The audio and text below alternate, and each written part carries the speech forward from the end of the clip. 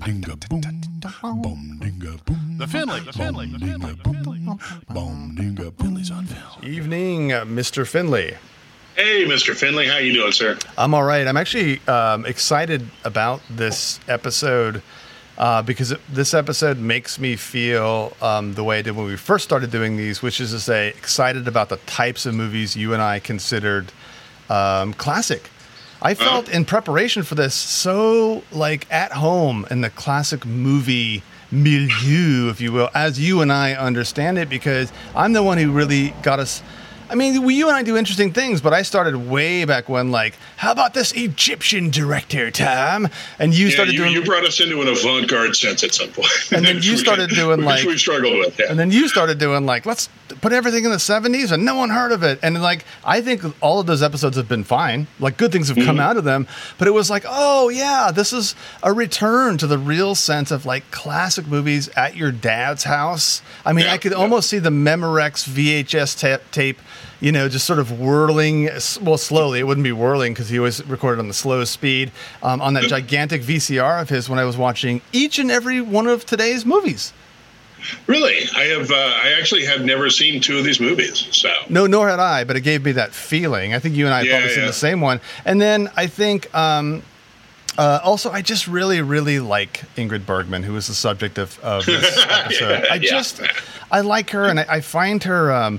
I started trying to categorize in my mind like the 4 or 5 different Ingrid Bergmans that always make me happy. And like one of them is like that she's a beautiful, beautiful woman who somehow is also cool with the guys. So much more to it than that. I don't know what it is. And there's something about it that's almost magical in a sense. Sometimes she's kind of the hysterical woman. And it's like, I don't know why because, you know, I was watching one of the films where she gets hysterical with my wife. And my wife is famous for making fun of the classic movies I watch for hysterical acting. Richard Widmark was her favorite, target of like a sassy, you know, melodramatic actor.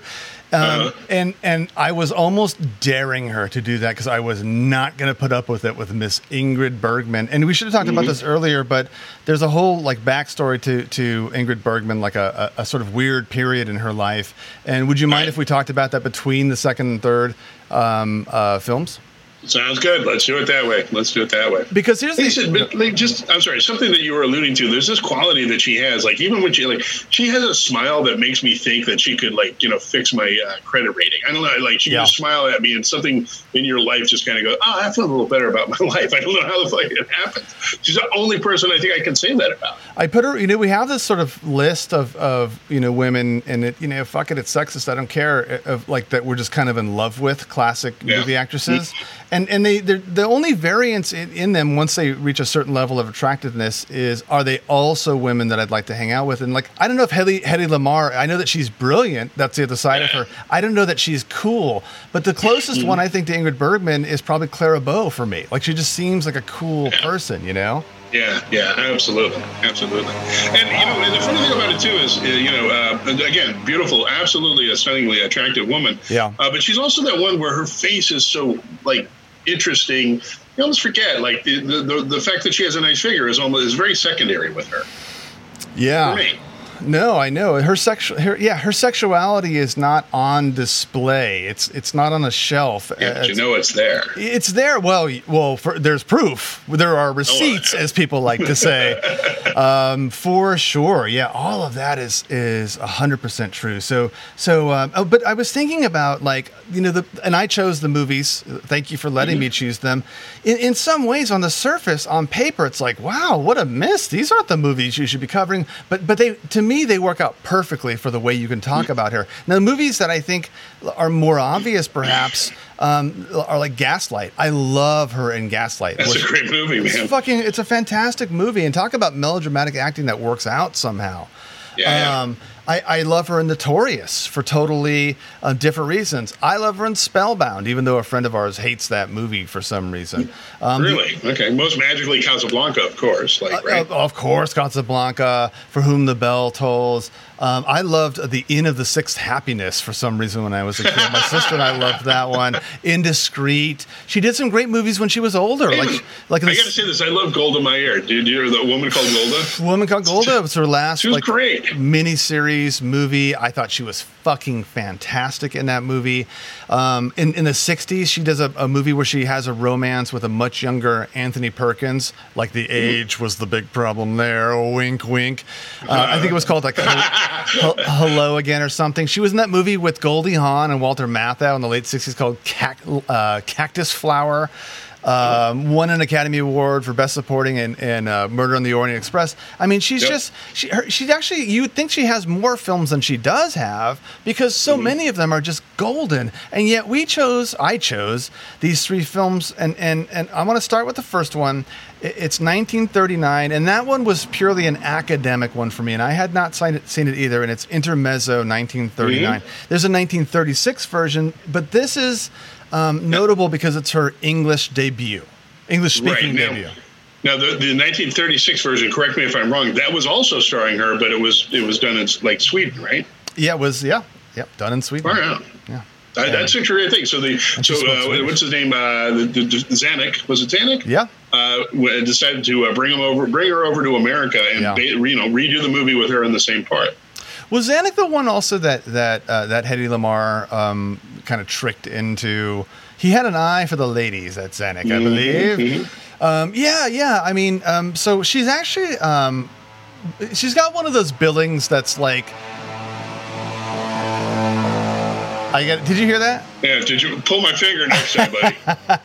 My door's open. That, by the way, I should let you know, is a bicycle that someone attached a little motor to. And a middle-aged man is riding up and down the street. If you're a middle-aged man in Fresno and you have one of those bikes, does that come with a vial of methamphetamine as well? I guess so. It definitely means you've got a DUI. 3 DUIs. Okay, yeah. So it's notable because it's like, by all rights, she should have second billing, or maybe third after the wife, technically, because the wife was a more established at that time in America. But it's one of those things where it's like 6 people in the credits and introducing, and in much bigger letters, in her English debut, Miss Ingrid Bergman. But the other star is Leslie Howard. Right. Go ahead. Okay, go on. Well, the thing about this, there's a lot to talk about here. I like Leslie Howard, but I think mostly I like Leslie Howard because of The Petrified Forest. I like, he's notable in a few other things. He was a good guy to know in Hollywood in the 1930s. Big friends with Humphrey Bogart. He was actually, I believe, in Gone with the Wind. Right. And then he did a movie called Spitfire, I think about Spitfires, and then was killed by a Spitfire. His plane went down in 1943. So he's one of those guys. Like, now, correct me if I'm wrong on this one too, but I think he was Gone with the Wind was in filming when this was being filmed as well. That makes sense to me. I mean, because Gone with the Wind, they both came out in 1939, but Gone with the Wind was like changed directors. It was a long process. It's so funny watching this movie. It's love the movie. We'll talk about that later. But it's so interesting watching his acting and her acting and the difference. There's this quality of like like British acting that went on at that point. Yeah, that was him and his wife in this movie. Where like you do like lacy collars. Like I don't know. It's yes, Father Raleigh. It is like it's really in that ballpark of a very particular kind of acting and even talking. Yeah, well, Leslie Howard acts as if he's reading John Keats at all times, and that's where I too enjoyed this movie, but in ways I very felt precious, yeah. It didn't work, but the movie worked, and I'm not blaming anyone, but here's the difference: if you go back 3 years earlier to Petrified Forest, he is, I guess you could say, the romantic opposite of Bette Davis, right? Yep. And the reason that works, that it's an unrequited love because he dies in the end, but it's definitely a love. There's a romance there. But the thing is, it's an academic romance. He always comes off as an academic. And in The Petrified Forest, that totally works because Gabby, as played by by Betty Davis, she has to get out of this goddamn town in Arizona. And so like it works. But in this, and also the conceit of his character is that he's a man being destroyed by his academic, like by that personality trait of him. So the problem with him being essentially an academic musician, a virtuoso violinist and intermezzo, and Ingrid Bergman is the piano teacher for his child, but also kind of a virtuoso piano player, is that the academic thing isn't there. And so now I have to, as I'm watching it at first, I have to contend with the idea that there would be heat between Ingrid Bergman and Leslie Howard, and that is impossible. yeah. Leslie, Ingrid Bergman, she's like a real person, right? well, she's also like, she has a real sexual energy about her. Yeah. I mean, that's she and Grace Kelly had sexual energy about them, and I think it's one of the rare cases where it's because they were super sexual people. Right, and more to the point, like they were super sexual, super confident, and they didn't, it wasn't something they wore on their sleeve, but it was there, and they knew it. And that seemed to be the smoldering. Yeah, 100%. So now, to me, what makes this work, and I'm just jumping ahead, and we can go back over the film, to say the film is essentially about how even though he's married, they become an item. They try to make their own romance work. And so that what ended up working about it for the film is that the director decides that he's just going to use the playing of music to be a 100% stand-in as a metaphor for their sexuality. And you know what? It kind of works on that level. On that level, yeah. She plays that piano orgasmically, and he does his best to keep his violin up as often as possible. It does get kind of hot, despite Leslie Howard being not a very good match for her in the sexuality department. Yeah, and much, much older. Not that that's always a problem, but you can look at like the pockets under his eyes and know that. Oh, yeah. Well, age is an interesting thing. We've talked about that before with like William Holden and Picnic and et cetera. And it's like, there are times when it's like you can look away a little bit and make it work. Yeah. And I think Picnic's one of them. Mm-hmm. And you can make it work more when the man is older, because we just have that kind of society. That just happens more often, so you're used to it. Rape culture, Joe. Rape culture. Yeah, I guess so. But then there are times when you can't. That's not the case. I think you're right. In this case, it sort of works. You sort of believe it. But the conflict is really. Do you want to talk about what the conflict of the film is initially? They don't just fall in love and he leaves his wife. He sent out on tour, and then he asked her to be his accompanist, and she initially says, "Yeah, well, so she says no, right? But he's in love with her, and so he pursues her, and then basically tells his wife, leaves his wife, and they're touring. They're touring the world, but there's this initial like attraction that goes on based on the fact that they're both, very talented musicians who happen to have like an absurd Keatsian approach to their love of music. It's a little weird. Well, it's not even that straightforward either, because the wife does see something between them. There's a scene where initially Ingrid Bergman plays the piano at like some sort of party or something, and then the poor wife is sitting there like a Dvorak cuck while her husband and this woman are masturbatorily playing music toward one another. So she sees it. And there's almost this one point where, like, I see it, right? Okay, so you and I'm watching the movie. I see that right there. And then the wife starts acting like boom, like she's got like an ESP sense on this thing. So much so that I started thinking, did I miss like a fucking scene in this movie where they banged or something? What are you talking about? Did you see the scene where they were playing together? It was like... It wasn't subtle, man. I mean, the wife. There were close-ups of the wife, and I felt uncomfortable. Like it was like when Bradley Cooper. Do you remember the big scuttlebutt a year or two ago when Bradley Cooper and Lady Gaga performed on stage? And they did this sort of like, they ended almost like in this crazy embrace on the piano, as if they were unaware for a minute that the cameras were there. And then a shot to his poor girlfriend who's sitting there like, oh, it was the talk of the town for a little while. That's how I felt. Anyway, so that's there. It's like what's your name singing "Happy Birthday, Mr. President," right? Right. Oh yes, exactly. It's got that flavor about it. And so Ingrid Bergman does not want to go. She's also at the same time she wants no part of this. She's going to quit being the kid's teacher. But then she's sort of lured off on tour with him in Europe. And meanwhile, the daughter has a special relationship with the father, and that becomes important later on because the daughter sort of idolizes the father and wants to be just like him, and also idolizes the teacher. There's some scenes in this movie that, taken out of context, are borderline creepy relative to that. But no, absolutely, yeah. He's a little too interested in other people's daughters on a couple of occasions, but it's natural because I got to say this. That's actually something I want to talk about. This kid, the kid who plays the child who plays his daughter. Yeah. In fact, the child who plays the other little girls in the movie. Yeah. They were pretty good. I'm not a fan of child actors as a rule, but these kids actually really pulled it off. They were good, but I know what you mean. I thought about Nabokov and Lolita especially with the second instance, and there was something about, and I think we were just more innocent then. We could have a sense of like this father who really relates on this sort of like, I don't know, intimate level with his daughter and this other. And I think it was just the way it was. Had they seen M 8 years earlier. Hint. But yeah, so it's. I think they'd seen him. They just didn't assume every man was that, right? You know what this story does? It's a short movie. It's like 70 minutes long. What this movie does, I think, in terms of the good direction, in terms of Ingrid Bergman's performance, and the writing in general, what it does is it for men, I guess I would say, for heterosexual men, it reminds you of the person you've really kind of been half in love with and know that you shouldn't be.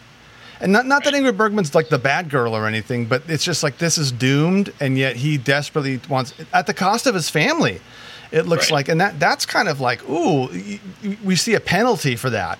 And then, it ends in a way, I don't want to give away the ending. Let's just not give away the ending. But I will say this. It ends in a way that was remarkably, didn't tie things up.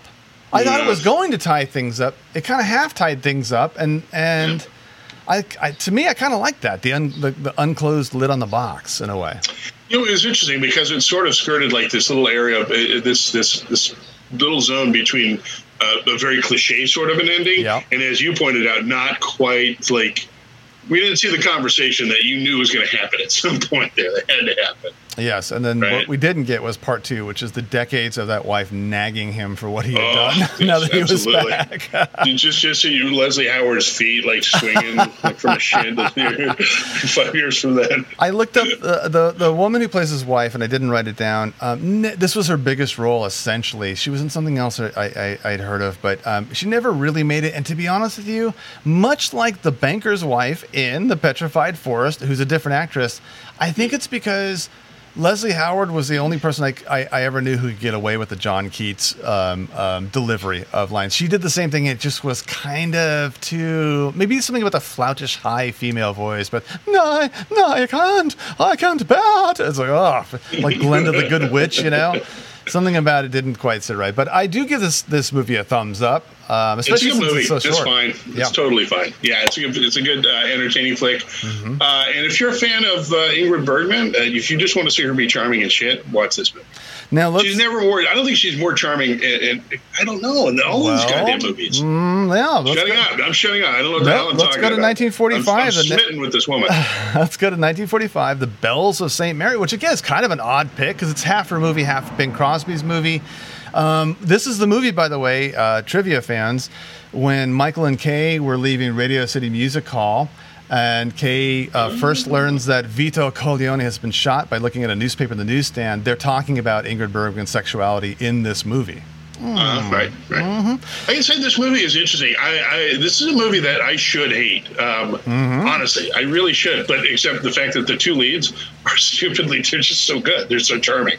They're so wonderful to watch, singly and together, that it makes up for all the other stuff. One of them's a little on autopilot, so I don't give him as much credit, and that's, of course, Bing Crosby, who somehow managed to charm us through all the movies of his life while being apparently one of the worst human beings on Earth.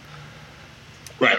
According to all accounts, and even Bob Hope, sort of intimated that later on. But yeah, this is actually a sequel. Mm-hmm. Is it Father O'Flaherty? It's Father O'Malley. O'Malley. Father O' shit, I'm Irish. Yeah. Let's say this is an Irish Catholic just reach around.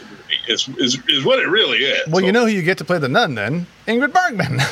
Yes. They had to write in, I don't know if you caught that, where it's like, where did you go to school? Initially, Sweden. And it's like, okay, that's why you have that accent. We'll give it to you. That's fine. By the way, that's another thing about her. She doesn't particularly have a Swedish accent. She has a half-lost Swedish accent and a half-picked-up English accent. So it's kind of cool. To that point, I think it's interesting because it's one of the, she said Sweden. I'm like, oh yeah, she's Swedish. And at that point, I could sort of spot it a little bit. But there's a part where she actually speaks in Swedish, and she goes, yeah.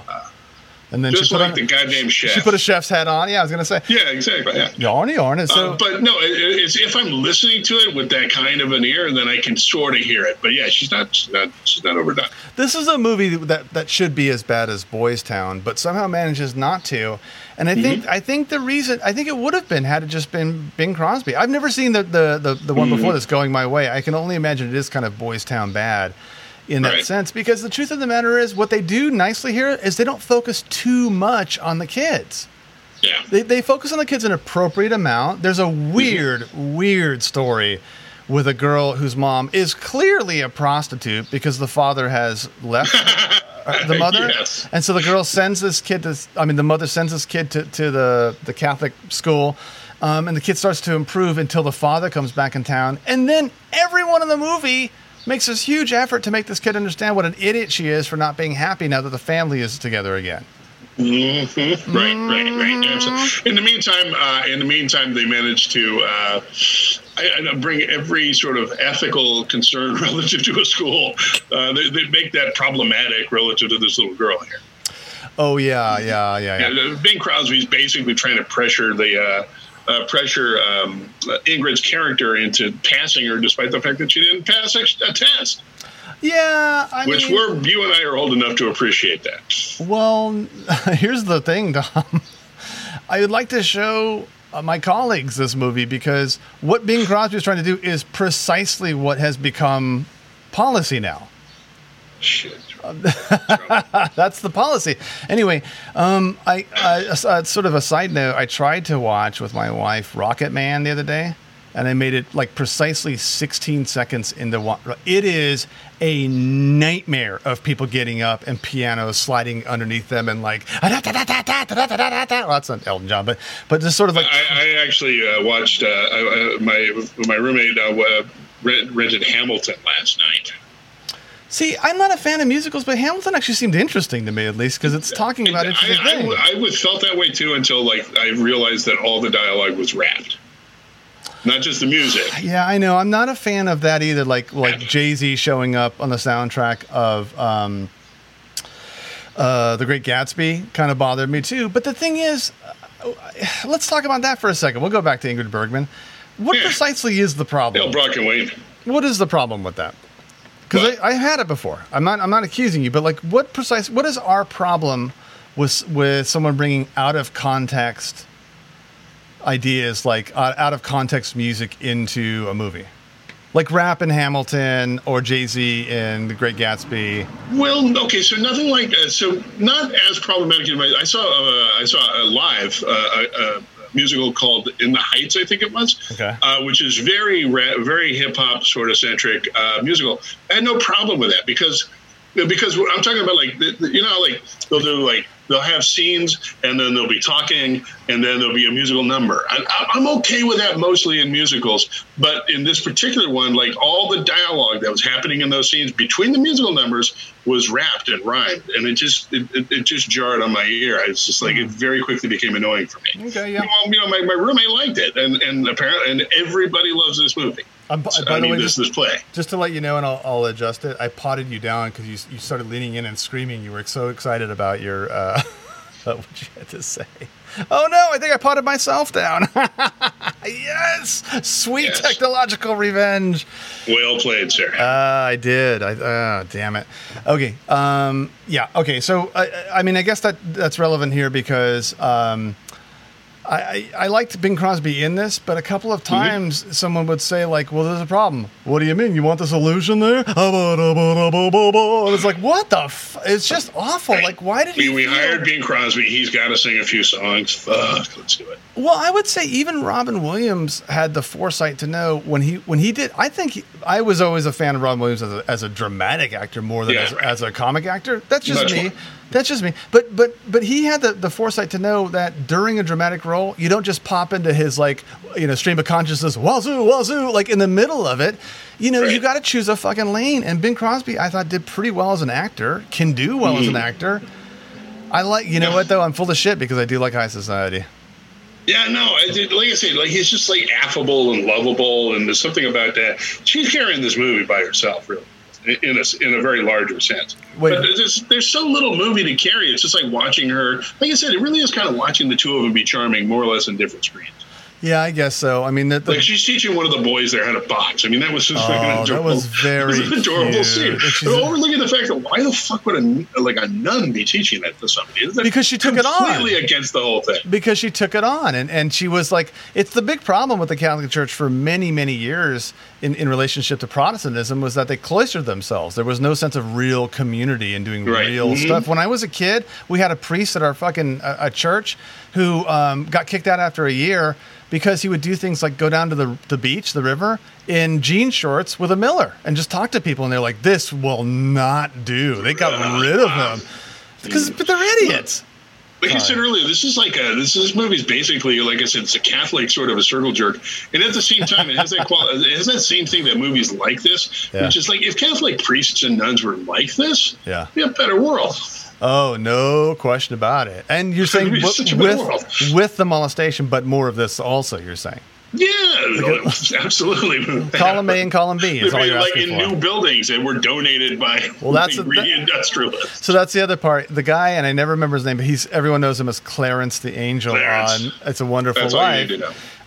Plays the sort of the meanie. This is the year before The Wonderful Life. He plays the meanie industrialist. They had that. Apparently, the school had to sell the land next door a year before to keep the school going and in repair, and he took advantage of it. And it's like, no, how do we basically get this guy to melt his heathen heart and donate the thing back, which eventually he does. Apparently by almost breaking him spiritually and mentally. Yeah, I know. There's a lot of nonsense. To me, it's the lesser of the three films for sure. But I liked it a lot more than I thought I would, and I think it's because you hit it right on the button. Bing and Ingrid have an interesting chemistry. Yeah, and she also does that thing where it's like she of all the Ingrid Bergmans I mentioned, like the one that's kind of melodramatic and crazy, the one who's kind of like a woman who's hot, but she's kind of like a cool person to hang around with too. The one who's sort of angry. She does a little bit of all of them. She does a little tap dance through all the Ingrid Bergmans that she is, and it's like a little sampler platter, and I like it. And I got to be honest, I can think of like maybe 3 women in like the history of Hollywood who could make a wimple, like those wimples. I don't know what a wimple is. What's a wimple? That's that head thing, that big whole headgear thing that nuns wear. Classically, why they kind of look like penguins for a while. Yeah. It's kind of like you just like I said, like she's got a better face. She's got a face that makes you forget like all the other qualities about her. So I don't know. It was really kind of interesting to watch. That's such a weird way to put it, but I understand what you meant. Yeah, I masturbated to it now. And I will later as well. By the way, I'm just remembering that she died after A Woman Called Golda came out, and she died of cancer in 1982, I want to say. And I remember at the time, everyone in our family was excited because your dad had a little mention published in the San Francisco Chronicle, which he very cleverly titled "As Time Goes By," and then ended it by saying, "We'll go to appreciate her more, Miss Ingrid Bergman more as time goes by." It was really cute. Your dad wrote into the Chronicle. Yeah.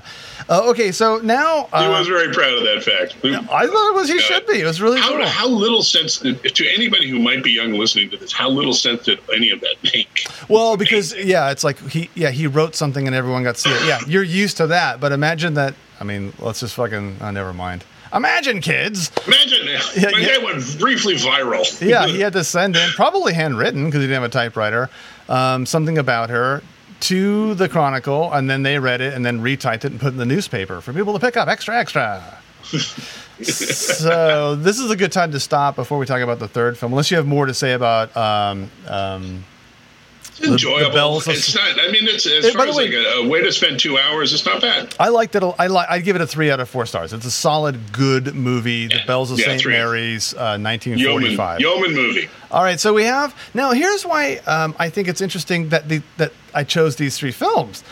Because it actually happened to work out better than any of the other choices accidentally. Because think about this. In the first film, she plays this woman we like who goes off and has an affair with this music teacher. In the second film, the second film, Bells of St. Mary's, and also 3 years later, Joan of Arc, for which I think she either got or was nominated for the Academy Award. She was nominated. I don't think she won for that. No, you're right. The Bells of St. Mary's and Joan of Arc were the 2 things mentioned when, in the early 1950s, a big scandal happened with Ingrid Bergman. And the big scandal was she wrote a letter to Roberto Rossellini.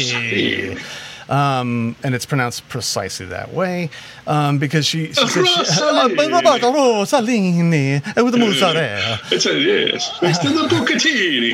Chef Boyardee. So she wrote a letter basically as a fan saying, I love your Italian movies and I would love to be in one. And he took her up on it. So she goes over. She's married. She has 1 daughter, I think, at the time. She's married. She goes over to Italy and then not only has this torrid affair with him, and she'd had affairs, I think, with people like, I want to say Gary Cooper, a few other people, but this one resulted in a pregnancy. And I don't think it's Isabella Rossellini. Or is it? And a divorce, too. He divorced his wife for her. Well, no, I'm just saying that she got pregnant, and I want to say who it's with, because I don't think it's Isabella, the famous offspring we know.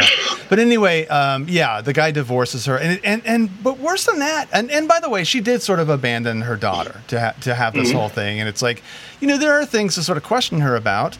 But fucking America, in the midst of, also going on with the Red Scare, not related, but just our mindset at the time, big dummies, were just unforgiving. And they started making references like, how could the woman from Bells of St. Mary's, the Virgin and the Joan of Arc, how could she? Did you see her first movie? Yeah, her first English-speaking movie. Yeah, so in essence, I can't tell you the length of time. You could probably come up with that, but like for a period of time, she was like persona au gratin. Non gratin, sir. Yeah. Real potato head. Non grata in Hollywood. She couldn't get hired to make movies. Yeah. Oh, no question. So she just stayed over and did Roberto Rossellini films. He's a guy who would put her in movies for sure. Yeah. I mean, I've watched portions of some of them, and they don't seem that good to me. It seemed like she didn't. Really I've never seen. I don't know that I've ever seen. We should probably do that at some point. We got to watch Stromboli. The great director Roberto Rossellini could not quite get out of her what other directors like Michael Curtiz could, for instance. But he got into her. Oh yeah. So welcome to 12-year-olds on parade. All of that was really unfair and ridiculous. And then there's this sort of thing where she has this triumphant return to America, and it's in the third film we're talking about, which is 1956's Anastasia. Anastasia, if you're an American. Yeah, and it's it's not that stupid cartoon. No, I know, because I went to go find it. And that's the first thing that popped up. I had to go around different methods to kind of find it. But I mean, we can talk about the film in a second. But I think it's also like she won the Academy Award for this one. This was her second Academy Award. Gaslight, I guess, was her first. But it's like, she maybe she deserved it. Good that America welcomed her back. But it also sort of like America welcoming her back just sort of doubles down on the fact that they rejected her to begin with. Like, oh, thank you. Ingrid Bergman, that slouch actress, you're willing to sort of let her back, are you? Yeah, to his credit, Steve Allen, who I've never really liked for numerous reasons, Steve Allen had her on the show when she was in exile, and he was like, I can't go through judging everyone's personal life in terms of what I'm going to have her on. And good for him, because Ed Sullivan would not have her on. Dick face. Douchebag. Cock knuckle. Blockhead. So anyway, snap a feast. The film really focuses on like this mythology of like, you know, Tom, you're better at talking about the Romanov thing, right? It's really loosely based on an actual event. Like this Russian sort of con man found this. Wait, Tom, can I just say this? Because I'm a half history guy and you're a full history guy. I can tell what you're going to do. You're going to skip over parts that people really need to know for context. How so? Talk about like the revolution and the Romanov family being exiled. Jesus, all right. People don't know. I guarantee Russia you, used to be run by a crazy oligarch. Oh wait, not like now. No, they had the Tsar, and 1917 revolution came along. Soviets, the Russian Revolution, the Soviets took over. The Tsar was at first internally exiled, and then basically assassinated along with all of his family in a basement. They called them down, I believe, to say they were going to take a photograph or something, and so they were all sitting there in photograph mode. I want to say, like, photograph, or we need you to wait here because we've got transportation for you. Because at that point the reactionary forces in Russia were approaching where they were being held. And then there was a civil war going on in Russia. They locked the door, and then when they came back to the door, they knocked and they said, "Candygram." Yeah, Candygram. And guess what? It wasn't a candygram. But the idea was a bulletgram. The idea was always that somehow, which is ridiculous, one of them escaped. And like, how did they escape the lime pits out in the forest? I mean, it's kind of a ridiculous notion in a way, but this would be the heir that would be still living. And so hence the premise of the film with Yul Brynner. So the premise of the film is that and there were many different people who sort of came along, but there was the myth that Anastasia, the daughter, the youngest daughter of the Tsar, had survived, had been like dating on the sly one of the guards, and he had helped her escape. Or blah, blah, blah. And there's all kinds of theories about how it maybe went down, but the end of it was that she had survived and sort of escaped to Western Europe, where the very considerable fortunes were to be had in being a Russian Tsarina. If she could be authenticated and identified, right? Yeah, because a lot of people, like her grandmother, for instance, was still alive, and that's sort of the gist of what's going on here. The grandmother was still alive, and there was a shit ton of that Russian wealth that the old kings of Russia had in other investments. And so the idea of the movie essentially is, and like I said, this is based loosely on a true story about a particular, just a little hard to judge, just a little, about a particular scam artist who got a hold of a woman who resembled Anastasia. It had been like a 10-year gap or something like that. Yeah, precisely 10 years. At a mental institution, and then tried to coach her to represent herself to the Romanov family, the Tsar's family, to get at that money. Get up in that money, bro. Yeah, making money on top of Tsar money. I mean, it's not as unbelievable as you think. I think the Emperor of China actually went through re-education camps and then came out as kind of a wandering person of the streets eventually. Well, yeah, that's the thing to think about. Like those early 20th century revolutions, like the Kaiser of Germany. Like all of these people went somewhere after the fact. Yeah, it's a good point.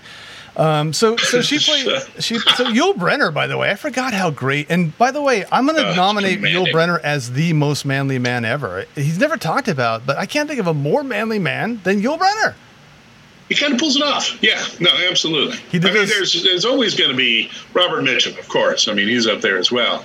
But Yul Brynner. And charismatic. It's fun. Mm-hmm. Yeah, totally. Super charismatic, super forceful. He's kind of like a full package, man. He is charismatic, as Tom says, but also he did that ad when we were in high school for by the time you see this, I'll be dead from cigarettes, because he smoked like 6 packs. He and Rod Serling smoked like 6 packs of cigarettes, not between them, a day. Mm-hmm.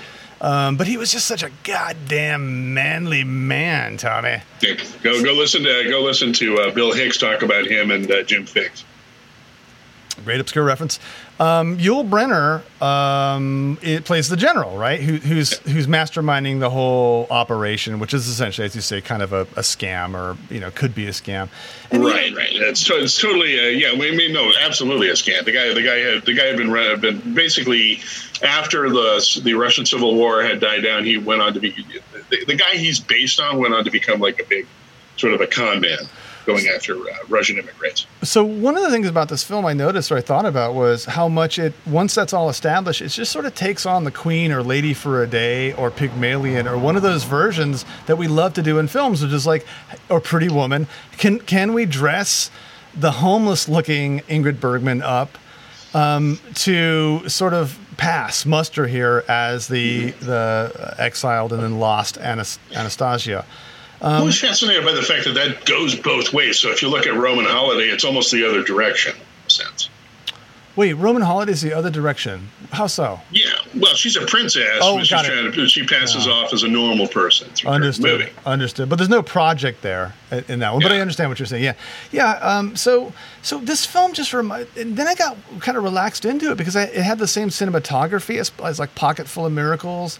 It has that like mid 50s, early 60s indulgence, maybe mid 60s actually, indulgence in dialogue. Like it just like this is a movie where people talked. Like it had a story, but people actually talked, and the whole thing was kind of moved by an idea and people accepting an idea or not accepting an idea. Now, because it's 1956, there's much too much exposition.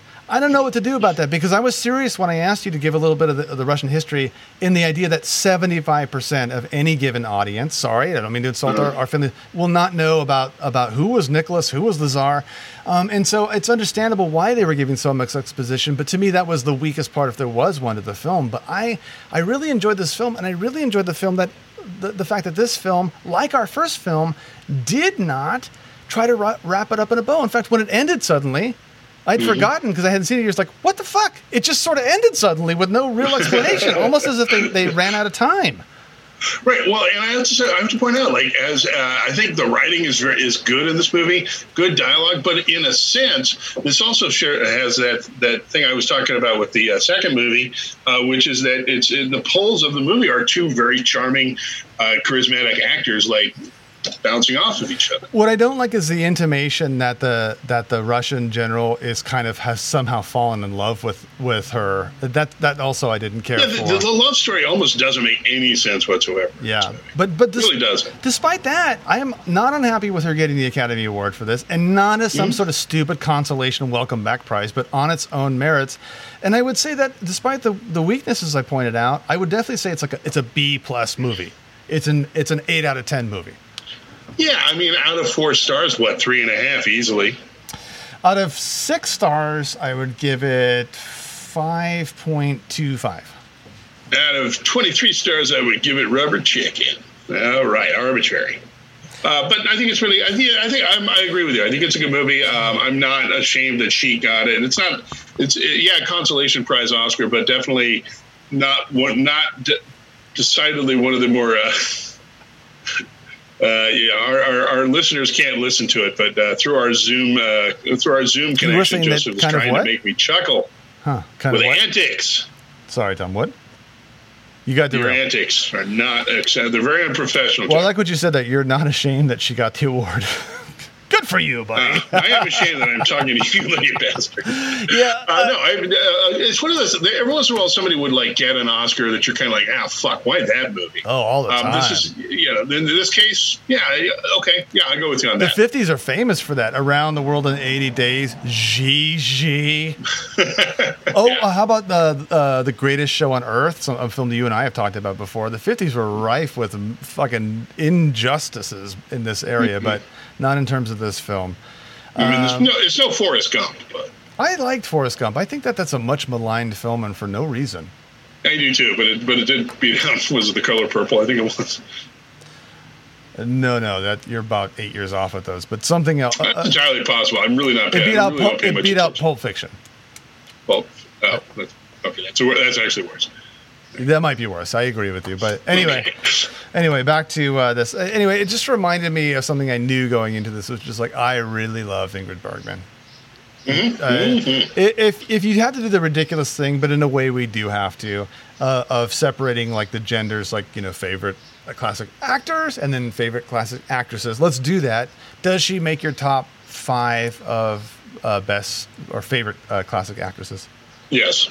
Yeah, absolutely. Top 3. Yeah, she would totally be top 3, probably. Yeah. Top I don't know about top one because I don't know if I can answer that properly. But I would say absolutely in the top 5, certainly, and the top 3 as well. I'd have to sit back and think about it. Top 2.5 for me, for sure. All right. Anything else about this film? I thought it's an excellent film. Of the 3, I think it was the best. It was the best movie. Would you agree? Oh, it definitely is the best of the 3. Not just because it had a higher budget, but because I think the writing was a little better. Yeah, but that can't be overlooked. The fact that it's the high production and higher concept. You go in going, ooh, Romanov history. You know, you're not going to do that with the Bells of St. Mary's or even Intermezzo as hard as it tries. I don't know that I would. I don't know about anybody else. Ooh, Romanov history with my dick out. Or Intermezzo, where Leslie Howard is the sexiest violinist since Isak Perlman. I mean, I don't know what's going on there. But I would say Isak Perlman has more sexuality dripping off him, and that's probably just sweat. He was, by the way, Isak Perlman was a Tuesday night poker buddy in a group that consisted or included Frank Sinatra, Oscar Madison, and who? and Murray the Cop, Frank Sinatra, and Jack Lemmon, and Isak Perlman. Weird. Shut up. Yeah, really? I remember reading that. Yeah. Fucking love it. Okay. Alrighty, buddy. I will remind Frank, I give you 2 aces. I remind our listeners that we have over 40 Patreon-only episodes. If you want to become a donor, just donate. Just donate some money each month. And do it, dude. Just donate a little money. Doesn't even have to be the minimum. Just donate it. Just get on there and donate. And for that, you'll have access to 40-plus episodes available to you only, all the archive, and then at least 2 a month. We're actually doing more than 2 a month now, just because we love it so much, and we love you so much. And in fact, we did one. Did we do one on a child bride movie? Like a couple We weeks sure ago? did. Holy Christ. Was that Jeffrey Epstein-esque? Very, very in keeping. That's what you're missing, people. Anyway, so if you want to give us any sort of feedback, including like things you'd like to hear us do, please email us at finleysonfilm@gmail.com. And if you could rate and review us on iTunes, man, that helps. And then most of all, I would say this before I turn it over to Tommy. The best thing you can really do is let people know about us on social media and link one of our episodes that you think is great or terrible, whatever. Tommy? Or terrible. Mm-hmm. Yes. I believe you have some stuff.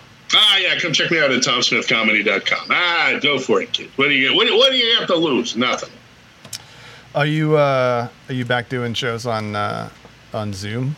No, I'm fucked now. I can't because of the new work schedule. Oh, I kind of am glad for you, to be honest with you. I don't want to see you get out of practice, but I've seen a couple of Zoom shows, and they're not set up for you guys. Oh, they're fucking terrible. I hate them, but at the same time, I want to be in front of people. And, it's I understand the clawing need of my empty soul.